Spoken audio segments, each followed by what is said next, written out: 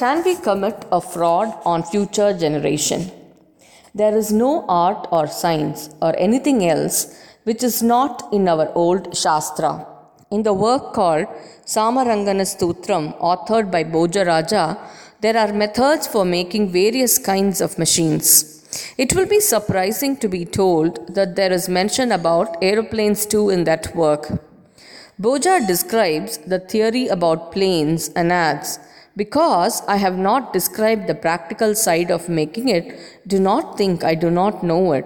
If the practical side is explained and if plane is made there will be more inconvenience to the people than the conveniences that can accrue, and therefore I have not described it. We have actually seen in World War the calamity brought about by the atom bomb and planes. Okay, let's keep that aside.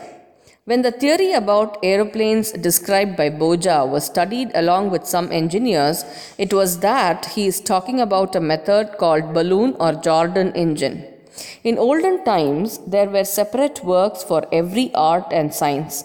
Varaha Mihirar brought about the Brihat Samhitai by condensing each of the works dealing with arts and science into a chapter. This book, written nearly 1500 years back, contains botany, zoology, and metals and minerals. The knowledge of engineering the ancient people had amazes even the present day experts. For all these basic books, Shastras are available. They were preserved and passed on from generation to generation over the last thousands of years. When printing was not known in those times, our ancestors somehow protected them and made them available to our generation.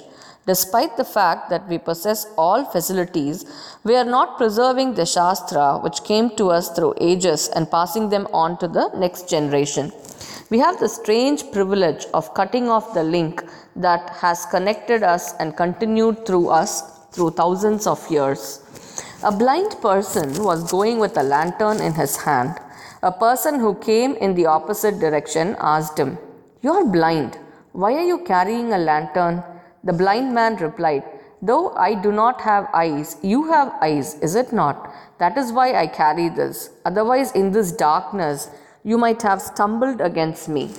In the same manner, if we are unable to understand the old Shastras, some people in the future may be able to understand, may be useful to them, and therefore we may have to preserve them.